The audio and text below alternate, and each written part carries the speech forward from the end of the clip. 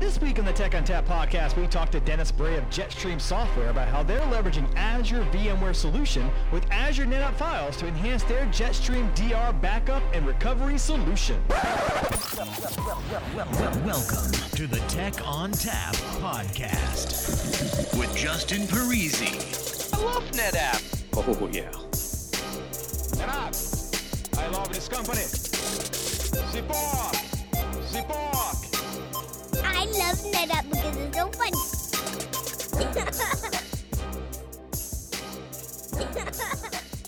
Hello and welcome to the Tech on Tap podcast. My name is Justin Parisi. I'm here in the basement of my house, and with me today I have a special guest to talk to us all about what they work on over there at Jetstream Software. So to do that, Dennis Bray. Dennis, what do you do at Jetstream and how do we reach you? I'm a senior solution architect. I work primarily with new customers. I'm involved in POCs, customer presentations, and I can be reached at dbray@jetstreamsoft.com, or you can just reach us generally at the jetstreamsoft.com website. All right. Now, the question here is, what is Jetstream? So let's talk about what Jetstream Software does and what's important about it when it comes to dealing with things in the cloud. Jetstream DR is the software product we have. It's a VMware virtual machine disaster recovery solution. We designed it with the cloud in mind. So rather than take an existing on-premises to on-premises, let's duplicate everything, let's replicate everything, let's just have one-for-one traditional view, it was created with the cloud in mind. So in other words, we would use cloud-based storage technologies. We would use cloud-based targets for recovering the virtual machines. And we would go along with that idea of make things configurable, make them dynamically sizable, work with a minimum amount of resources and then expand as we need it, and take advantage of the kind of automation and the kind of availability we can get in the cloud that's easier to accomplish than having to have additional hardware being brought in, the ability to ramp up. It also gave us this unique ability to protect workloads without having to necessarily have any compute resources at a potential recovery site or having very limited compute resources at the potential recovery site. And the key decision point for us on that is how soon do you need those workloads to be ready? So if they can be done with a recovery time objective, an RTO that's long enough, you could potentially stand up an entire environment on the recovery side to take those virtual machines on demand. Or more of what we see, there's a pilot light, there's a minimal configuration that will sit there. We can have the virtual machines being protected into the cloud, and we can start recovering those virtual disks and then very rapidly finish that recovery and scale it up when the disaster occurs. So does Jetstream DR use a proprietary mechanism for moving the virtual machines or backing up the virtual machines? Are you leveraging back-end technologies such as file movers or virtual machine DR, like the back-end for VMware? What exactly does Jetstream do? Is it an orchestrator or does it have its own little data mover pieces that it uses? We've got an orchestrator, right? We got a management server appliance. We deploy that management server. That management server communicates with vCenter and it orchestrates the rest of the components of the solution. As far as getting access to the configuration and the data for the virtual machines, we use the VMware APIs for IO filtering. So with the VIO APIs or IO filters, we have the ability through a driver. So we install a VIB on each ESX host. That VIB gives us the ability to directly participate in the storage path for that virtual machine writing to the storage system. So we get direct access to all the storage reads and writes for the virtual machines. Writes are the thing we're most interested in. So we get that without having to take a snapshot of the virtual machine. We get that without having to put an agent in the virtual machine. And then once we get that data stream for the protected virtual machine, then we replicate it with our own DR replication appliance. We replicate that data into object stores. If we're talking about an Azure VMware solution, we're using an Azure storage account. We also support Amazon S3. We support Cloudian Hyperstore. Just about anything that's S3 compatible, we can use out of the box. If there was something unique, it would take us a couple of weeks to qualify that, and we'd be able to replicate that. So the simple answer is We use the VMware APIs for IO filtering to get access to the data for the virtual machines. And then we replicate with an appliance out to the object store. Now, one thing about that appliance, one appliance is required per cluster, not one appliance per host. We get that data stream from the ESX hosts into the appliance. Okay. So this is all replicated out to an S3 bucket, essentially, or an Azure blob, I guess you could also do it too? Correct. We protect the virtual machines by putting them into what we call a protected domain. When we create that protected domain, VMware storage policy is attached to the virtual machine. That's that replication policy that attaches us to the IO filter. Then the DRVA writes out to the object store. As you said, it's S3. If it's S3, it's going to go into a bucket. If it's an Azure storage account, it's going to be a container there in the Azure blobs. And if you were to look at it on the back end, you'll see there's one container per protected domain. And then we have other containers for different aspects of it. So an S3 bucket and Azure blob doesn't have an endpoint right away for accessing from a VMware data store, I would imagine. So how does that happen on recovery? How does your VMware environment attach to the S3 bucket, or are you moving this somewhere else? The basic architecture is on the primary site, whether that's on premises or whether it's in the cloud, it's our management server deployed, register with vCenter. The VMware cluster is configured. It uses vCenter actually to install our VIB on those hosts. Then we deploy at least one DRVA. You could have more than one DRVA just to take advantage of additional bandwidth from additional hosts in the cluster, but create the protected domain, assign it to the DRVA, then we write out to the cloud. So for protection, that's it. Just everything that's on that primary site and then the cloud account. For recovery, again, whether you do this on demand, if your RTO is long enough to be able to deploy everything on demand, or if it's an existing environment, similar footprint, install Jetstream, install that management server, configure the cluster, deploy the DRVA, and then you connect it to a storage site. So if you were to see our user interface or see the commands, we refer to that protection location, that storage account, whether it's S3 or the Azure storage account, as a storage site. So we can connect that Jetstream installation to the storage site. And at that point, we can import the domain, scan that storage, see what domains are there, and then decide whether we want to fail them over or not. One thing I'd point out is because we focus on the object storage for protection, these two installations, the one at the primary site and the one at the recovery site, are independent of each other. So in other words, we don't use a linked mode vCenter.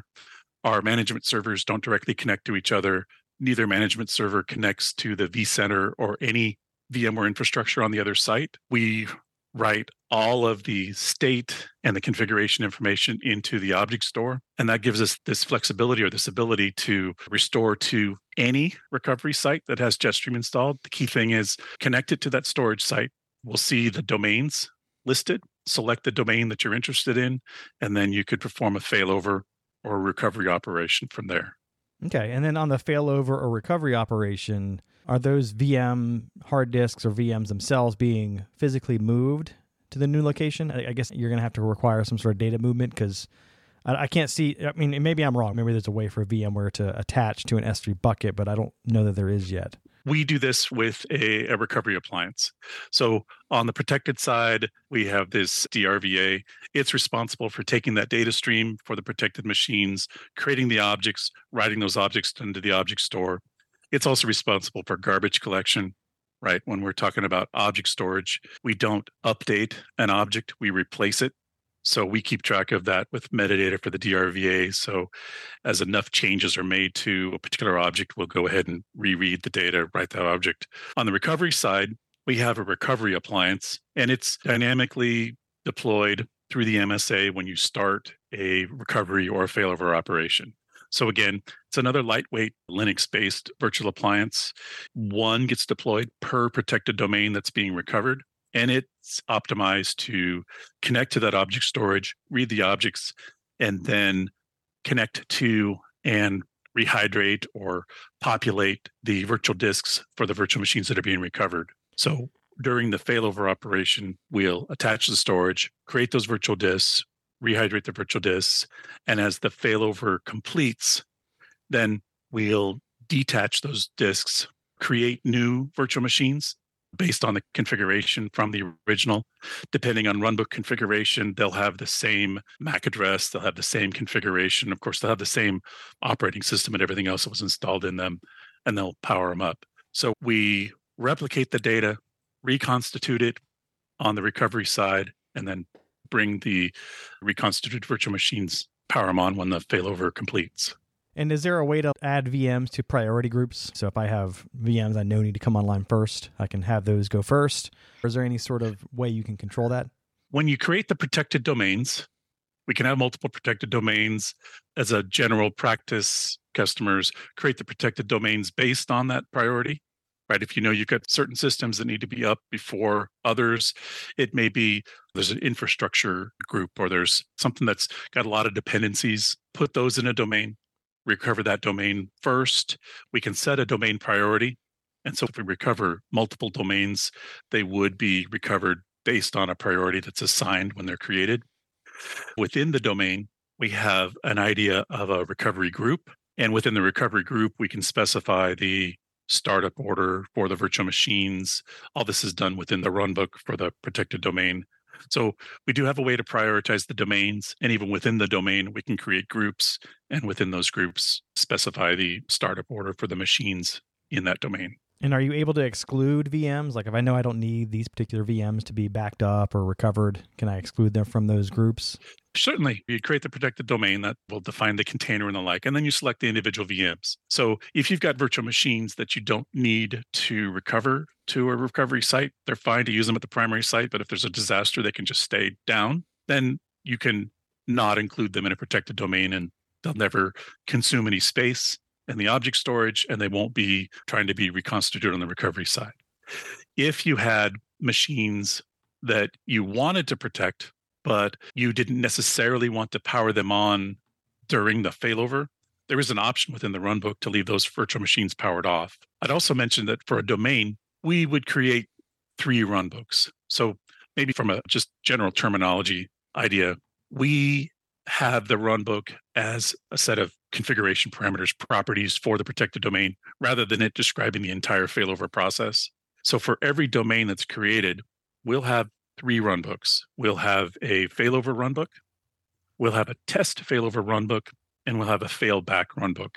And the idea there is, as you mentioned, the same set of virtual machines, but depending on what I'm doing, I may or may not want to have the same startup order. I may not want to have all the virtual machines powered on, or I may want to choose a different configuration for the failback or for a test. I know that was a long answer for a simple question, but yeah, either leave the machine out of a protected domain or include it in a protected domain. And then in the runbook, we could select that virtual machine and we'll still recover it, but we won't power it on. So then you could power it on at a later time.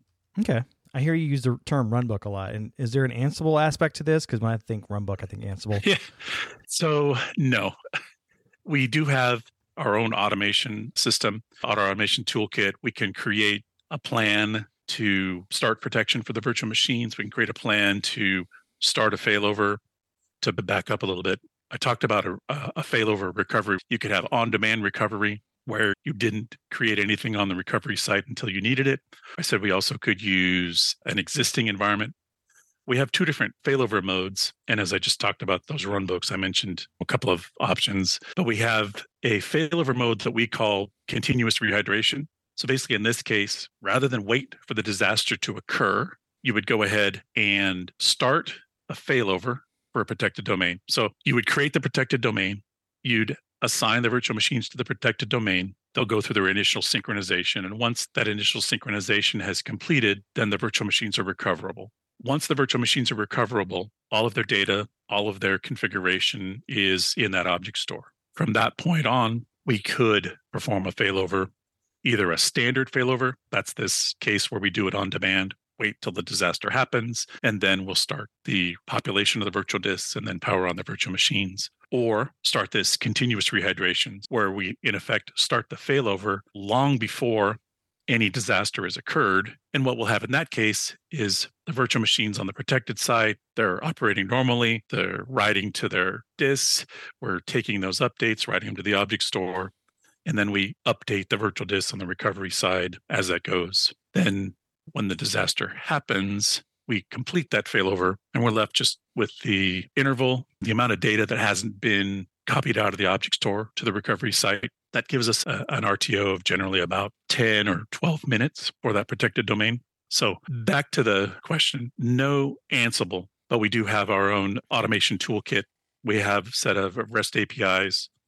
Everything we do with our user interface, we actually do through our own APIs. And so if you have an IT service management system and you would prefer to integrate it directly with that, you could use our APIs for that. Could be scripted. With our automation toolkit, we do have an existing framework for connecting to Virtual Center, getting information about the virtual machines you plan to protect. From there, we can propose a domain configuration. We can propose the infrastructure as far as how many DR virtual appliances, what's the configuration of those DR virtual appliances. We'll give you an estimation about the amount of data that'll need to be stored in the object store. And we can give you an estimate based on the IOPS that we observe for those virtual machines in vCenter. We can give you an estimate for the amount of bandwidth it'll take to replicate. We could take that data and create a protection plan with a script or with our automation appliance. We could have it dynamically create the protected domains, add the virtual machines to the domains, assign them to that replication appliance, and start the protection. We can also create a failover plan. So we would run that on the recovery side. We would know which domains, what the storage account to use, and it would also configure whatever was needed on the recovery side.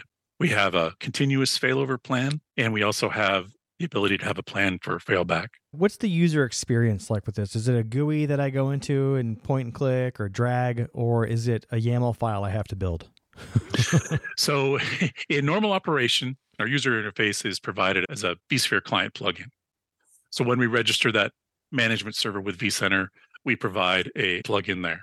Normal VMware administrator experience, they would just open their vSphere client, connect to vCenter, go to the data center level, and you'll see there's a Jetstream DR tab, or you could go to just a home and you'll see there's a Jetstream DR item there in the inventory. And from there, you can create the domains, add the virtual machines, create the DR appliances. You can perform a failover or recovery. And you also can see from there statistics about the replication rate. You can see how much data we're using in the cloud. That's all done through a UI. The automation toolkit that I mentioned, it's another virtual appliance. And in there is a GUI, so a web application for doing this planning, creating these plan files and executing the plan files. There also is a CLI version there where, yes, in fact, you would edit YAML files. We'll have the template files. The utility will create the information, but ultimately, if you really want to tweak every little setting, you could just go into the YAML file, put in the settings, and then when we execute those plans, it's really taking that YAML file and running it through our script processor. You also mentioned you keep track of IOPS, you keep track of capacity. Does that get translated at all into cost? Like, are we able to figure out how much it's going to cost me to back up to this device or restore from this device? Do you have any of that built into the product, or is that something that's kind of like future roadmap stuff? So that's not built into the product. That's what I and the sales team end up doing. Get that information about what you have, get the idea about the total data set size. And if we can get that performance information, so we get an idea about the IOPS or how often this data is being updated, then we can give you that. Or just for basic planning, we can give you an idea about that. So short answer, the product itself doesn't give you an estimate for the cost. We work with the customer or with the partner to be able to do that. No magic in there. It's just math. Yeah. I mean, generally is, right? And I know that's probably going to be one of the more important aspects of this, because when people start thinking about cloud, they start thinking about cost, and they want to make sure they're not getting into a situation that becomes untenable for them. So one of the reasons for us to have this planning tool was to be able to give an estimate based on the virtual machines that you've told us you're interested in protecting, their existing configuration and their performance. Then we can give you this resource estimate. So we would recommend it's a certain number of domains, how those virtual machines get grouped together. The customer has control over that, right? Basically can build a whitelist, and they could literally say which VMs they want by name, or we can do a pattern match. And then based on that, we'll tell you the configuration of the replication appliances. Again, how many of them, That translates into how much virtual CPU, how much RAM, how much disk space just for the appliances themselves. And then we'll give you that estimate for the bandwidth required, right? So if we're talking about network gateways, connections out to the cloud and the like, help you to size that. And then we'll also give you an estimate for the amount of object data.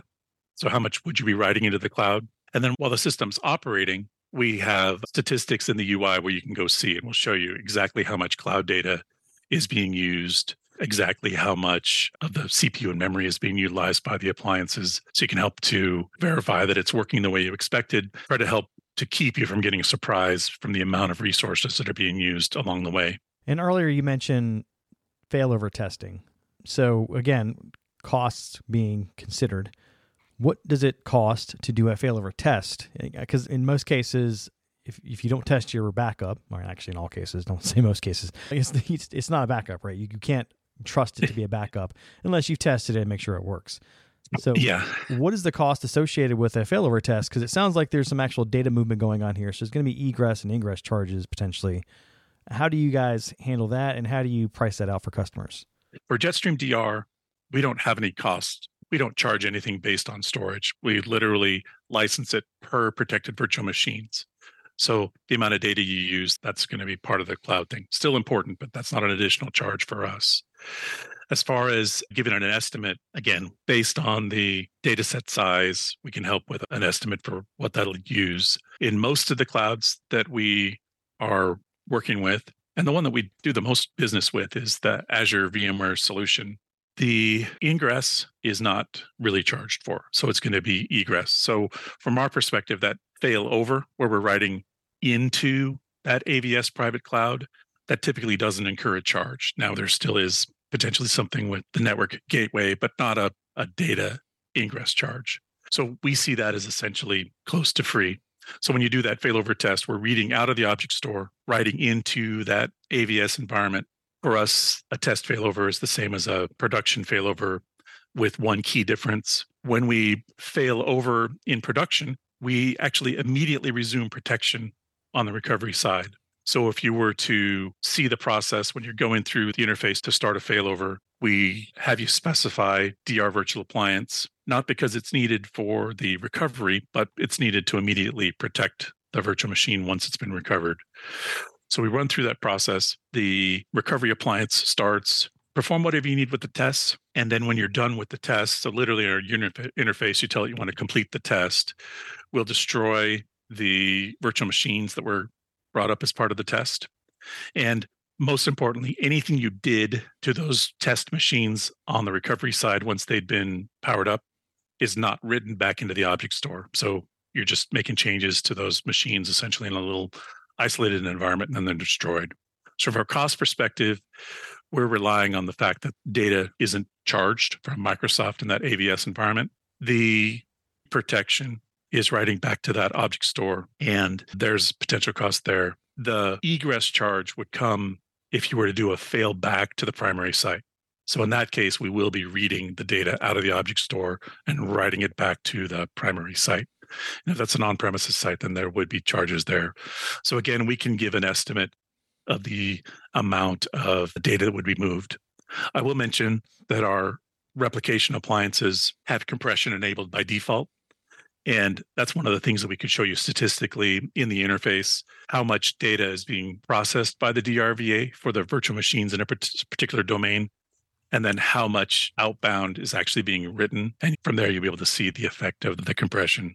So again, the cost part's not really built into the display, but the ability to understand what's actually being used is. Yeah, and if you're failing over in a test, you're probably going to go back to production. Well, in this case, if you're failing over in a test, you wouldn't necessarily need to fail back, right? The way we envision this use case, and we're not alone in this at all, the protected virtual machines on the original primary site continue to run. They continue to be protected. We're still updating the object store with the changes for those machines. The key for us is that when we do the test failover, they're still protected, still accumulating the changes. It's still being kept up to date in the object store. We'll just bring it up in the test, do whatever you need in the test, and you wouldn't need to perform a failback. Now, if you wanted to test a failback for sure, then you would have that case. But a normal test of the ability to restore those virtual machines to a recovery site wouldn't require a failback, I don't think, at the end. And does this support multiple regions at a time? Is it only one region? Can I have a multi-site failover where maybe some VMs go to an east region, some VMs go to a west region? Yes. So we don't have this concept of pairing, right? So it's not a primary site paired with a recovery site. Since we focus on the cloud-based storage for the protection, you could protect multiple primary sites to the same storage location, the same storage account. So in general, we would think about having that storage site in the same region where you would recover those virtual machines. And the reason for that's just physics. Want it closer to the recovery site because that's where the time is more precious. Typically, however long it takes to replicate, but however long it takes to recover, the clock is ticking, right? Somebody's waiting. That's impacting availability. So we would have you optimize that. You could have multiple recovery sites as well, pull from the same repository. If you wanted to have different clusters at a particular primary site being potentially recovered to different AVS private clouds, whether those were in different regions or not, they could still use the same storage. We could have more than one storage account configured there that just replicate to the site that they're assigned to. And then you could recover to any target in any region out of that storage site. So again, we don't enforce any pairing. So that ability to have sort of a fan in or fan out, many to one and one to many, it's up to the customer to design that. One thing I'll say about storage, since I neglected to mention this at the very beginning, is because we're using IO filters, the underlying storage that the customer uses for their virtual machines on the primary site or on the recovery site really doesn't impact us.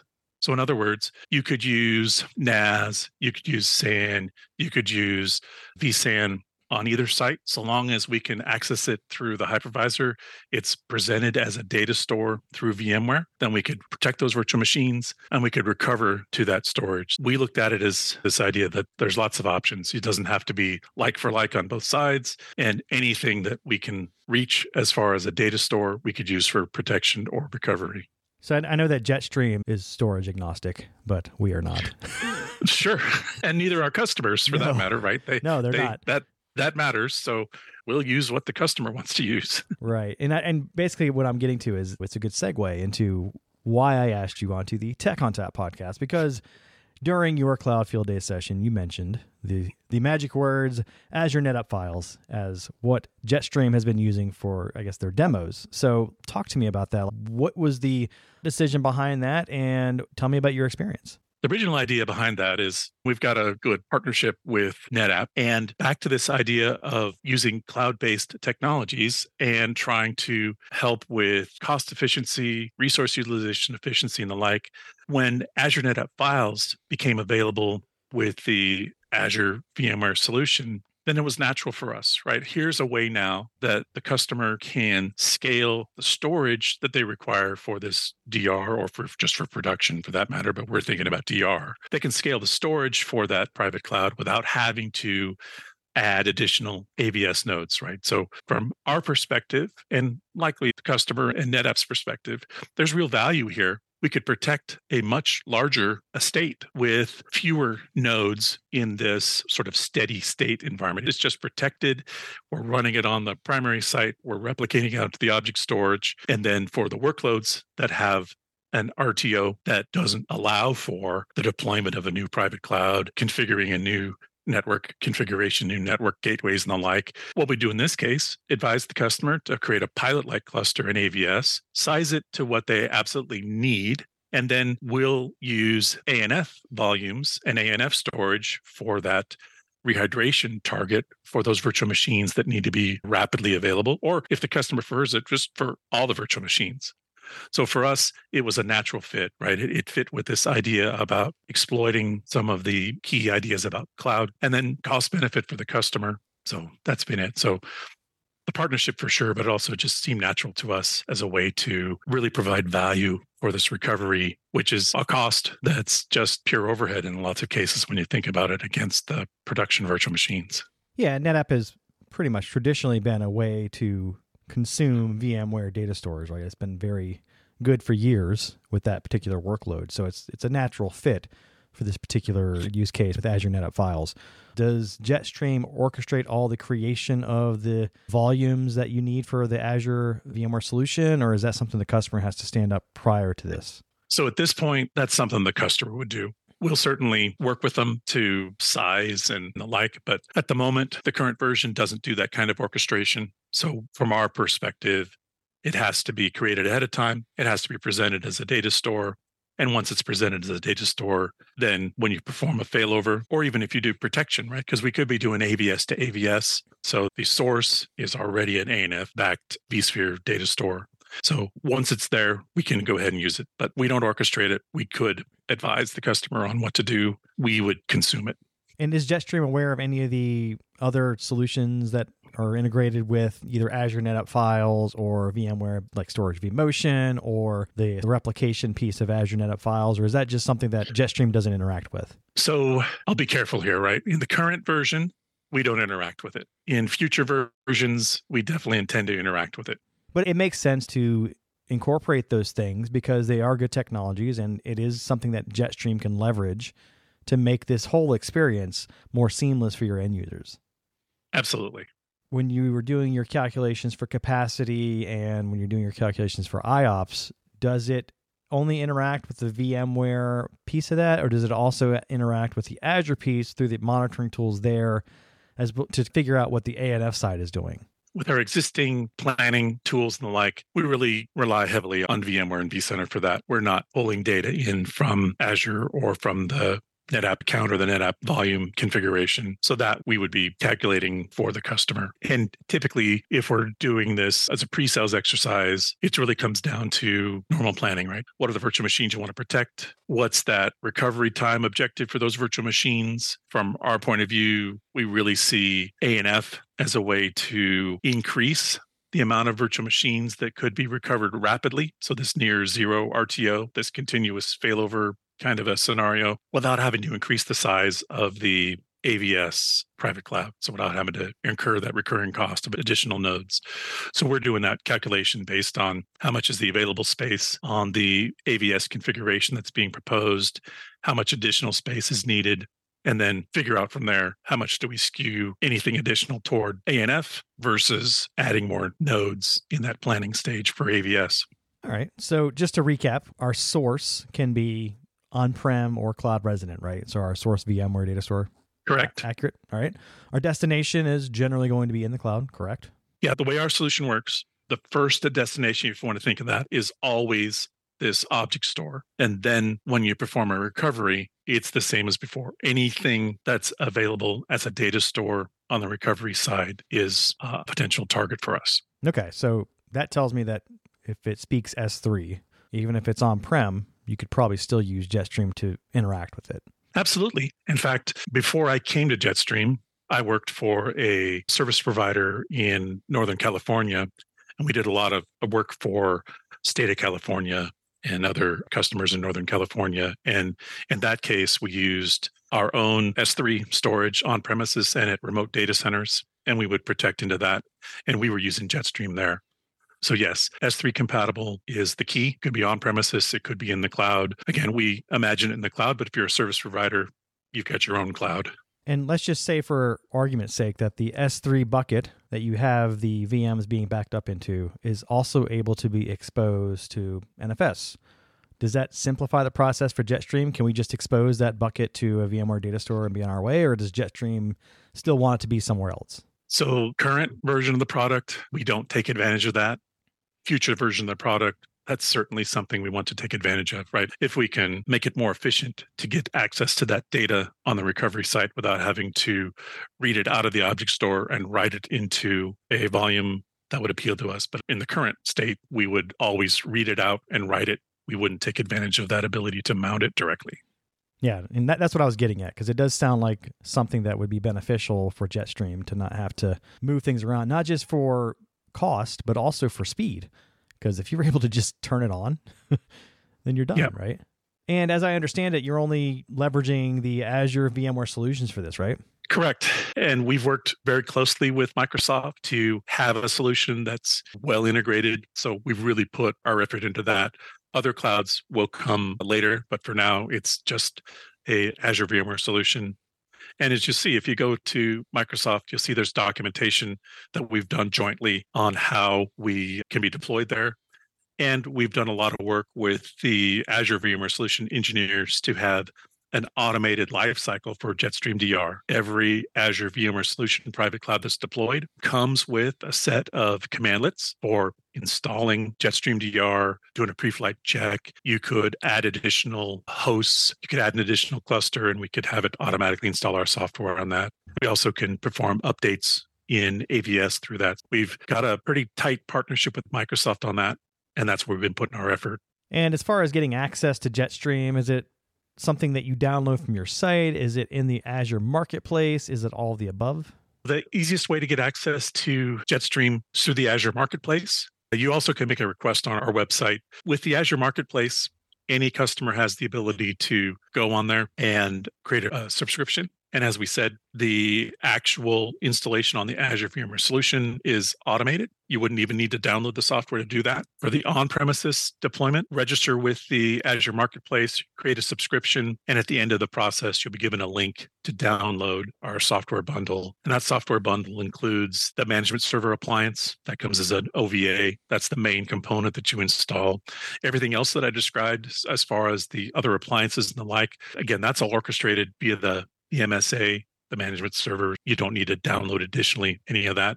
It also includes our admin guide and information about planning. And it comes with our REST API guide. So if you're interested again in those APIs, that's all documented in that download.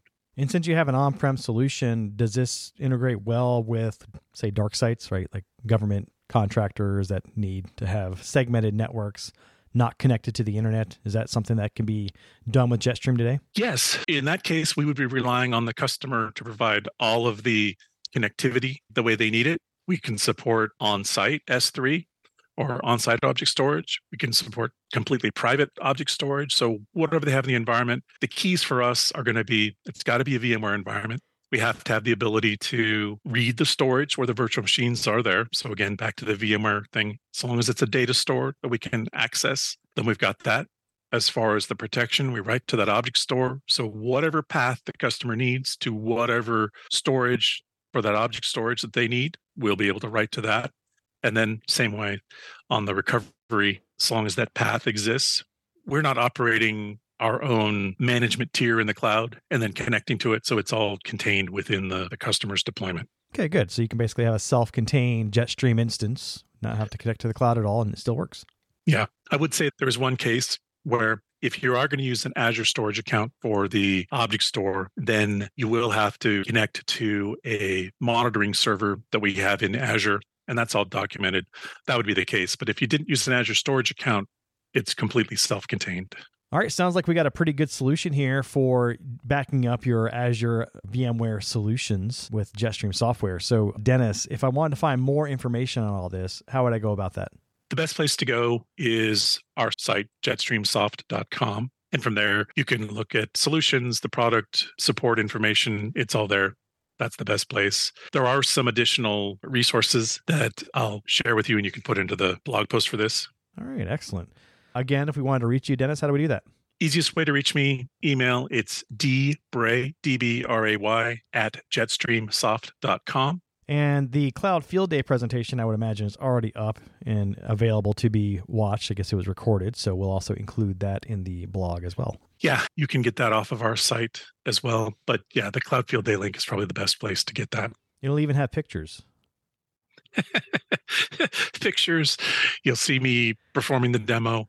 Doing the song and dance, try to stump the field day delegates or not be stumped by them. Yeah, I worked for years actually as a VMware instructor. And in every class, there was that inevitable moment where it was going to be, I used to call it stump the chump. Somebody in the class was going to see if they could get me. And I always loved it, right? A question that I can't answer just made it more interesting in class. Mm-hmm. So that's just part of the deal. Yeah, they know their stuff and they definitely are trying to get the most out of that presentation. But yeah, they are kind of known for making you sweat a little bit. Yeah, to be fair, though, they're doing that with the audience in mind. And even in the case of us, they help to bring out things that we may not have thought to mention. Yeah, absolutely. Or for roadmap stuff, like, oh, we didn't even think to consider that. And that's a good thing to put on a roadmap. Yeah. All right, cool. Well, thanks again, Dennis, for joining us and talking to us all about Jetstream Software, as well as how you're using Azure VMware solutions with Azure NetApp Files. All right, that music tells me it's time to go. If you'd like to get in touch with us, send us an email to podcast@netapp.com or send us a tweet @netapp. As always, if you'd like to subscribe, find us on iTunes, Spotify, Google Play, iHeartRadio, SoundCloud, Stitcher, or via TechOnTapPodcast.com. If you like the show today, leave us a review. On behalf of the entire Tech on Tap podcast team, I'd like to thank Dennis Bray of Jetstream Software for joining us. As always, thanks for listening. Oh, yeah.